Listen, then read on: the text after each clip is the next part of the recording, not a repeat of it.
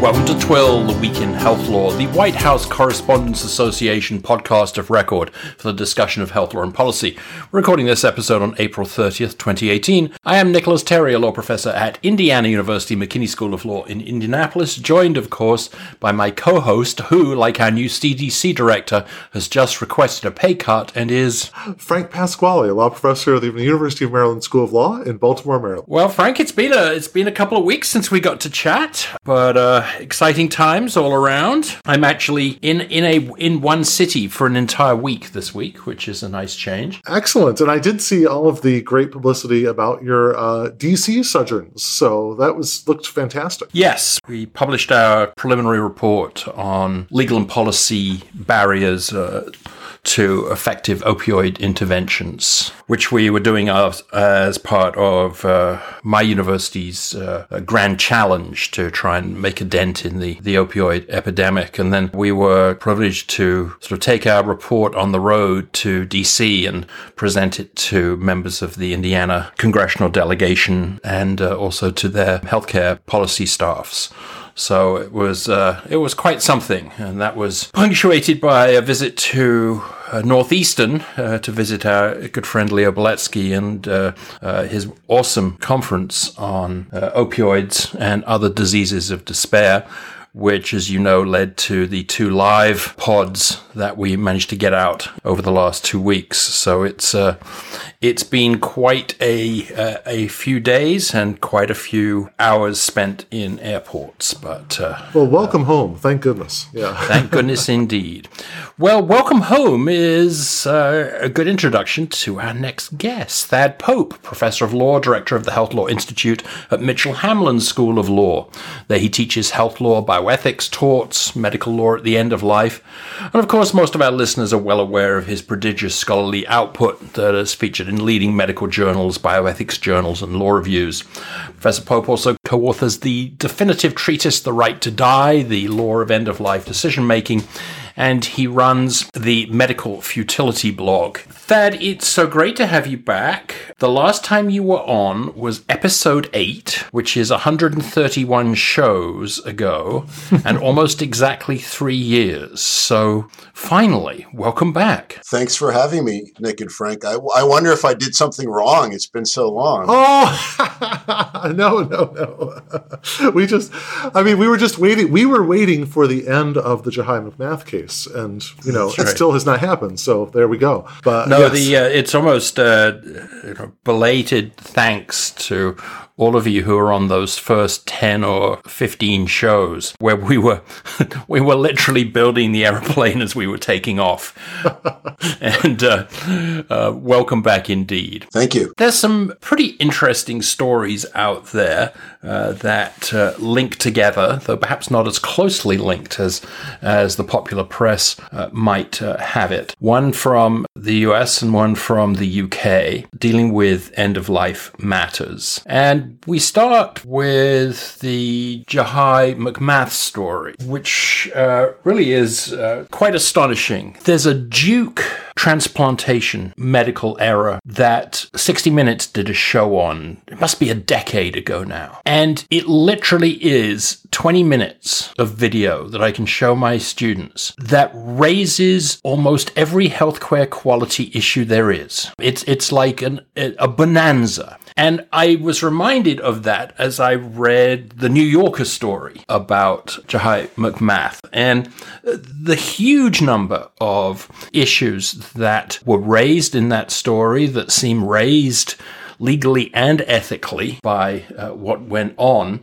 And I wondered that perhaps a good place to start would just be a sort of a factual statement of the sort of the timeline in the story before we start sort of a deeper dive into some of the very serious and difficult issues. I agree. It is a bonanza of legal issues factually, the case really starts in December of 2013. She goes in, she's 13 years old, goes into hospital in Oakland, California for a tonsillectomy, and post-operatively starts to bleed from the site where some tissue has been cut away, and eventually loses her airway, and for such a period of time that she suffered an anoxic brain injury that was then a few days later diagnosed as being brain dead, which in California, as in every other state, is legally death. Parents didn't accept that diagnosis, filed a number of actions in state and federal court, lost those actions, and basically reached a settlement, though, with the hospital such that a death certificate was issued, but they could take Jahi out of the hospital. They did that, transported her to New Jersey. This is back in December 2013, where she's been sustained with mechanical ventilation ever since for 4.5 years. So those are the basic facts. What the other key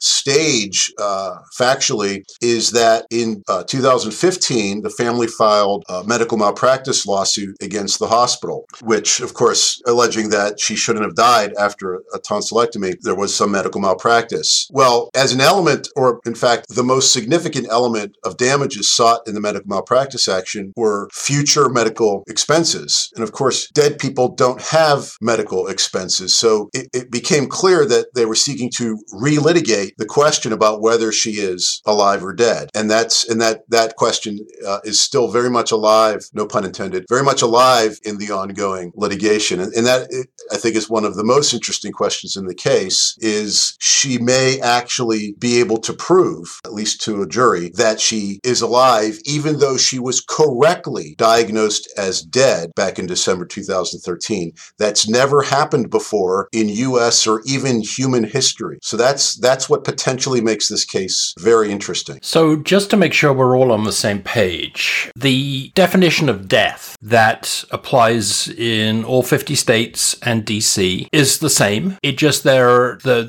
something that people sometimes get confused about is that there are two different forms of evidence that will prove the state of the person. Could you just run that by us to make sure we're clear on, at least before this case, what the definition of death is? Good question. So almost every state has adopted, either literally or practically, the Uniform Determination of Death. So this is one of the uniform laws, like the UCC and Uniform Anatomical Gift Act, that was put out by the Uniform Law Commission and then adopted by the several legislatures. So this was a very successful one as compared to some other uniform acts, because you basically have a 50 plus jurisdiction adoption. And the UDDA, the Uniform Determination of Death Act, says that you are dead legally if either you suffer complete cessation of all functions of the entire brain or complete irreversible cessation of cardiopulmonary function. So if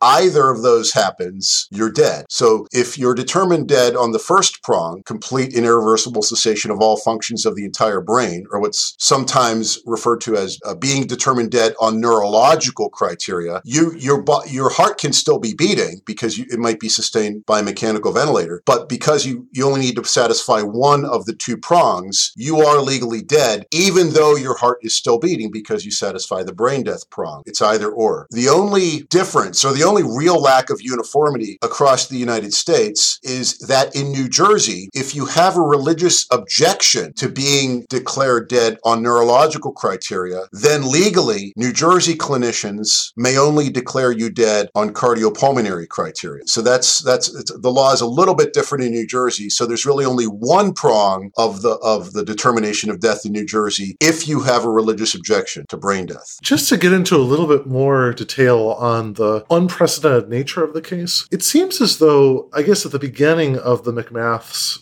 very tragic saga, the bioethical consensus would be that a person in Jahi's condition would expire within days or weeks. Is that true? And so is this sort of a case that has upended not merely bioethical or medical consent, or bioethical or legal consensus, but also medical consensus about the ability for a body body to be maintained with irreversible brain damage? Frank, that's a good question. So the reason I think we're seeing more conflicts, and so the Jahi McMath case is just one of many conflicts that is hitting courts across the United States, and there's even a far bigger number of conflicts in ICUs across the United States.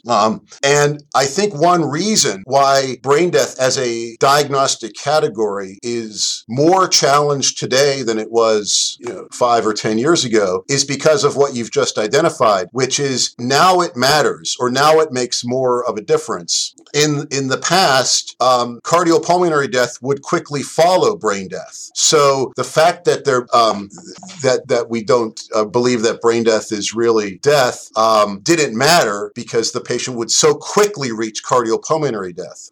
As Jahi McMath herself shows, she's now 4.5 years after brain death, and still her body is doing lots of things. So that's point one, and then point two is that gives a lot of people pause because the things that the body is still doing, Jahi's body is still doing, and there's been other people who have had long-term survival, and I hesitate to use that word, but long-term being sustained after brain death. They can, for example, dead pregnant women can gestate a fetus. The body can still regulate temperature. The body can still mount a response to a stress. So there's lots of things that the body is still doing, and therefore, at least some of these things, scientists think, are mediated by the brain. So therefore, if the definition of death is the complete irreversible cessation of all functions of the entire brain, then it appears that's not what clinicians are measuring, because even brain dead people, their brains still do things. The clarity of the definition, or at least once it's been assigned to the patient, is remarkably well illustrated here. I mean, for a start, I'm guessing she would not still be quote alive if a physician at the hospital hadn't trached her so that she could get food and moisture and so on. But the very performance of that procedure caused, according to the New Yorker piece anyway, considerable criticism in the hospital where that occurred, because it was viewed as operating on a dead person. It was violating a corpse to an extent. And then later we get another kind of view of that when we have this extraordinary picture of this family clustered around this small bed in a New Jersey apartment, and the cops are called because of someone had complained about there being a corpse, a dead person on the property, and that creating a public health issue. This is really very new territory. Yes, and on the point about that clinicians find it sort of outside their mission and standard of care to operate on a corpse. In fact, that's exactly what Children's Hospital, or now UCSF Children's, argued back in 2013, and in fact they won that. So the family wanted them to do the trach. They didn't want to do the trach, and the court refused to order them to do the trach. So that happened after the transfer. So that did not happen. That was at St. Peter's, right? Right. That was at a willing hospital. So the transfer was made to that hospital specifically because they were willing to provide the interventions that the family wanted. That's why that was the hospital to which she was transported. Because absolutely, legally in the state of California, and according to all the medical standards, she was dead.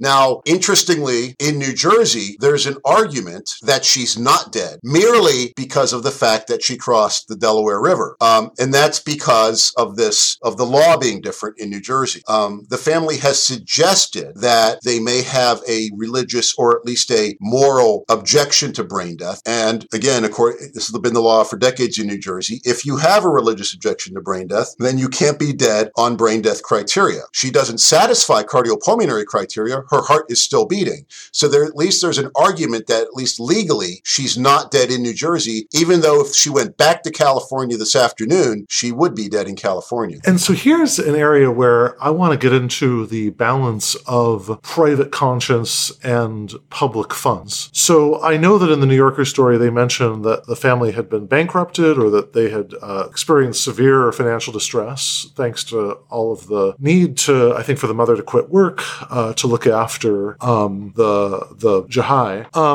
And are there any backstops here with respect to public funding, say in Medicaid, for Medicaid? Because there's this very interesting Albert Brooks novel called 2030, and it was sort of a Pete Peterson-inspired fiction that imagined a future where everyone on Medicare insisted on all extraordinary means being taken to keep them alive indefinitely, and that essentially bankrupted the U.S. and led it to have to give up half of a major city to China to pay for this care. Sort of a bizarre book, but in any event, it just seems as though in situations like this, can Medicaid refuse to cover the type of treatment being demanded here, or is the fact that the state recognizes the status of the body as living enough to trigger eligibility for public funds? Well, first of all, Frank, thanks for the tip on that book. I'm going to have to read that. I mean, frankly, I think we're already there. I think that's exactly what's happening, right? I mean, Medicare. Well, we can come back to that. I mean, I think that book is no longer fiction. On the Jahi case, well, first of all, no health insurance company anywhere is going to pay for the treatment of corpses, right? That's not in anybody's contract, and there's no statutory duty to do that either, right? Now in New Jersey, they're not dead, so it's not like we're saying you have to pay for a dead person.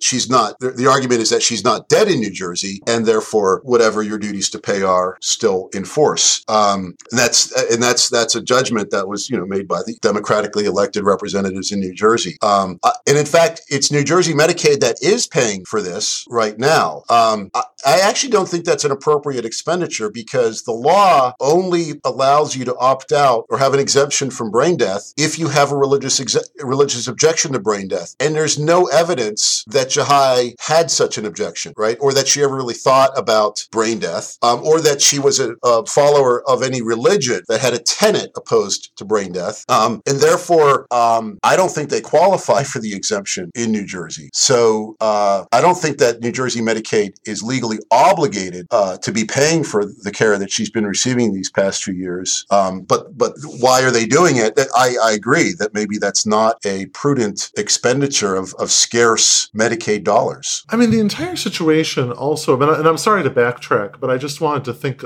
just for us, I know in law so often we can go into the legal triggers and categorizations and consequences very quickly. But just to tarry a bit in the metaphysical, it seems as though a lot of times in the literature on determination of death, there are neurologists and others that are really cautious about saying, and it seems like when I teach this, there's caution among the neurologists against saying things like, well, the person's a vegetable. It's a persistent, perpetual vegetative state. It'll never end.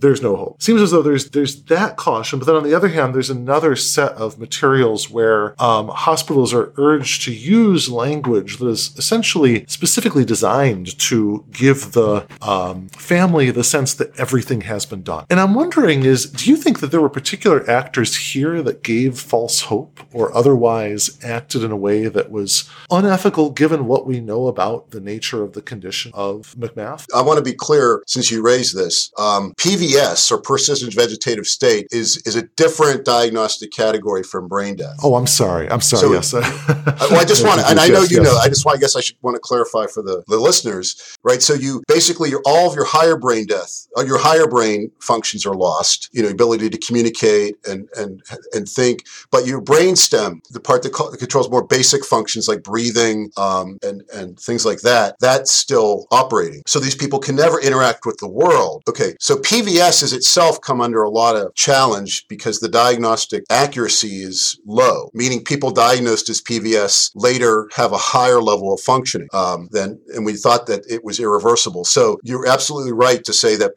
neurologists are afraid to definitively say that somebody is in a PVS state. Brain death in contrast, was something that was thought to be more definitive, thought to be more of a bright line. So that once they're dead, they're dead. And there's no ifs, ands, or buts about that. Two things. One is, it's not clear that the brain death line is as sharp as we used to think it was. Secondly, assuming it is relatively clear and bright of a line, did people suggest to the family that it wasn't? I don't know that. Definitely the New Jersey clinicians that were willing to treat Jahi at least said that, or at least conveyed that by their actions in being willing to treat her. And I don't know exactly what they said to the family, but the California clinicians definitely said there's absolutely no hope. From once you're brain dead, you're dead, and there's no hope whatsoever. I think yes, the answer to your question is somebody led them to believe that brain death is not as definitive. It's not a scientific truth. It's a value judgment that the medical profession has made, and we could draw the line somewhere else. It's not a scientific truth that's been discovered. It's a value judgment that's been imposed, and you may have a different value judgment. So don't let them impose it upon you. Well, I think we could all relate to the idea of a family being told that a loved one is dead when that person still has warm skin and is breathing. The somewhat cold statement that there is brain death here, you could see being difficult for those folks to take, even though in most cases the families do. At first glance, I thought this case just was, Shivo being played out again, where essentially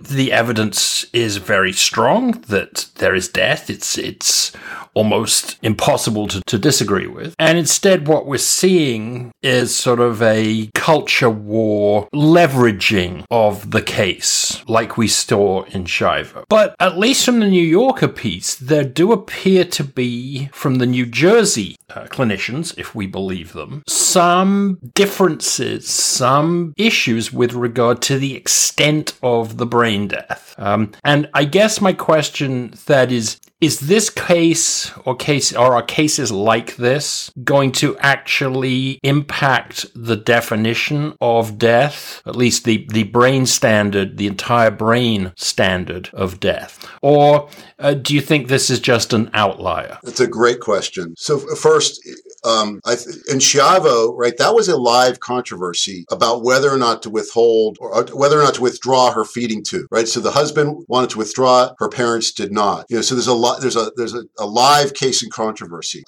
Here, it's only about money, right? There's no actual tangible action, right? The current healthcare providers in New Jersey are perfectly happy to provide the treatment, right? So you don't have a conflict between the family about what to do with the clinicians or anybody else. It's just a medical malpractice action. It's just about the money. Now, to get the big money in this case, they need to prove that she's alive, right? It changes the value of the medical malpractice action by probably $10 or $12 million. So in fact, the case has been bifurcated. So the medical malpractice part of the case, whether or not there was actually negligence by the providers in San Francisco, that's for the second part of the case. The first trial in the bifurcated trial is going to be on whether or not the way in which clinicians measure brain death satisfies the Uniform Determination of Death Act. So it's absolutely front and center, squarely in the target scope in this case, which is the statute seems to be more demanding and more categorical than the standards. And there's two sets of standards out there. One is by the American Academy of Neurology for adults, and the other is by the American Academy of Pediatrics for children. By the time this case goes to the first trial in February, Jahi will be 18, so she'll be an adult. But the basic gist of it is the statute uses very categorical language, complete cessation of all functions of the entire brain. Those are categorical and strong adjectives used in that brief statute. And the clinical criteria used to measure brain death aren't quite as demanding as the adjectives in the statute seem to seem to require. So to answer your question, if they win this first trial, that suggests, I think it will open a door. I think there'll be more people that will challenge brain death, and it will expose the fact, and it's probably true, that that's not what we're measuring. We're not really measuring what the Uniform Determination of Death Act requires us to measure. That's a big deal because, well, for one thing, we have something called the dead donor rule in the United States, which means we don't take organs, or at least we don't take most organs from people until they're dead. And usually it's from brain death. Like 8,000 or 8,500 of the cadaveric organs taken last year were from people determined dead on brain death criteria. If this very high profile case shows that brain death isn't really death, then that could have a significant impact on the organ donation rate. So, and I think that may be one of the biggest impacts of, probably negative impacts of this case. Are there any positive impacts of the case, or do you think this is just a situation that is tragic? Is there anything positive coming out of this? Well, it depends. If you're somebody who likes clarity in the law, then I think that's a positive. So many people, like Bob Trug, head of medical ethics at Harvard, has long called this a legal fiction.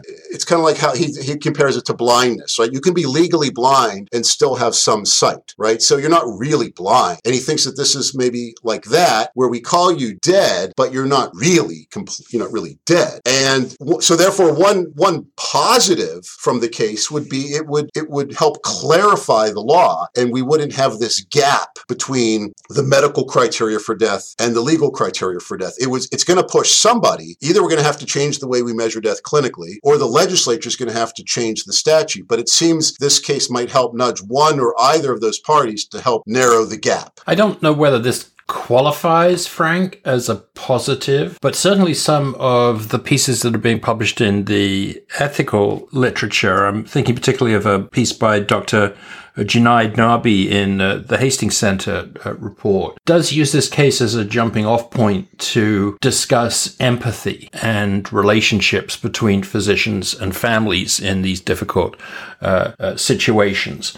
And there is sort of this sense, at least maybe before the damages issues that starts having a life of its own. Again, sorry for the bad pun. That there were some moments that maybe illustrated the problems of racial disparities, maybe a lack of empathy in a hospital, a lack of communication, a lack of transparency, and at least some of those issues, people are using this case as a sort of case study to start working their way through. Nick, that's a good observation. So I guess I was very focused on the brain death aspect of the case. But if you look at the whole case, the underlying medical malpractice it does make it a good case for teaching that sort of issue. The allegations are such that they were complaining to the staff, to the nurses, that she was bleeding, and they ignored them, and they used, at least allegedly, some insensitive language in communicating with the family. And so there are definitely empirical studies showing that the responsiveness of clinicians to African American patients versus white patients is slower. And again, I don't know if that was, that part of the case hasn't been tried yet, but it's definitely in the complaint, and it's definitely in some of the discovery that the reason she's dead, or allegedly dead, is because of racial disparity in the treatment that was provided postoperatively. Yeah, I do think that was one of the most important elements of the story why the New Yorker story is so powerful is because, I think before it, there was, inadequate reporting or focus on the disparities angle, the inability for the hospital or its insensitivity, at least according to the McMaths, in the wake of, what must have been just a horrific experience in terms of losing a child during what seemed like routine outpatient surgery. So, in terms of, I just wanted to make a transition now to a case that is of more recent vintage and has been igniting a real firestorm, at least among cultural conservatives in the U.S. and Great Britain, and that's the Alfie Evans case. And I was wondering, Thad, if you might be able to comment on that case and just give us a sense of, does it illuminate anything beyond what we were just talking about, and either cross-nationally or in terms of divergent physical scenarios? Yeah, I think there's a lot of useful comparative work that could be done across those two cases. It's worth pointing out the distinction. So Alfie is a baby, or what he's since died a few days ago, but was a baby at a hospital in Liverpool. And the difference between that and the Jahi McMath case is there's no current conflict between Jahi and her clinicians. In the Alfie Evans case, he was still a patient at the hospital, but the clinicians determined that he had such a devastating neurological condition that there's really nothing that they could do for him. They don't think there's anything left that they can do for Alfie. And in fact, they think it would be wrong, right? Cruel and inappropriate to continue curative-directed therapies, to try to keep him alive. They think the only appropriate thing to do is to provide him comfort measures. And therefore, when the parents of Alfie said, no, we want you to, keep him alive as long as possible and to try to, cure him. And in fact, the clinician said, well, there's nothing we can do. The parents said, well, yeah, but we found a hospital in Italy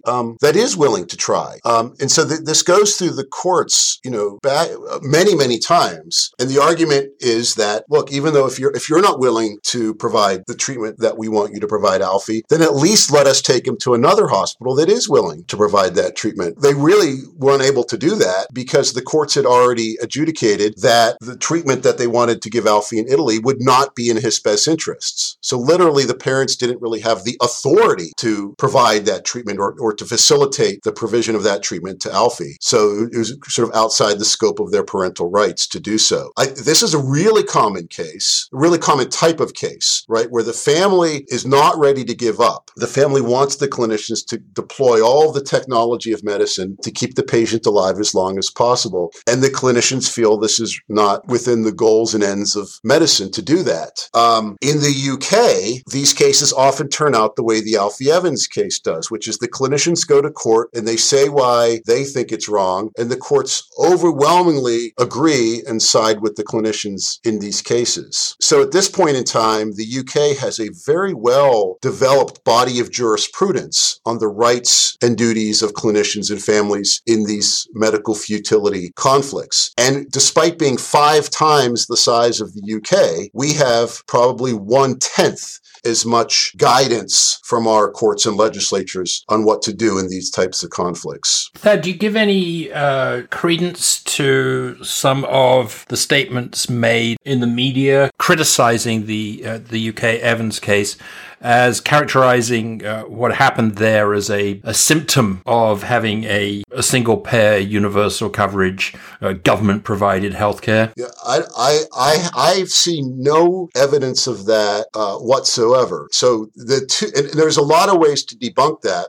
First, I think we have a ton of these cases. So we have U.S. clinicians pushing back just in cases just like Alfie Evans all the time in ICUs from coast to coast. And we definitely do not have a single payer system. And so I think that's counterexample one, that it's not causally related. And secondly, if you look at the Alfie Evans case, or last year we had the Charlie Gard case, and we've in the UK has had other cases. When you dig into the cases, there's no evidence that this was pushed top down, right? So some NHS administrators called the ICU medical director and said, "What is that kid still doing there?" Right? No evidence of that whatsoever. It looks, when you look at all these cases, it looks absolutely bottom up. It's the bedside clinicians that just reach the conclusion that what are we doing here for this kid? And then they move up and try and get buy-in from their hospital that, look, we don't think what the parents are asking us to do is right. So for those two reasons, A, the evidence doesn't bear it out. It's driven from the bedside clinicians, not from the administrators. And then secondly, we have just as many cases here in the United States, just like Alfie Evans. It seems as though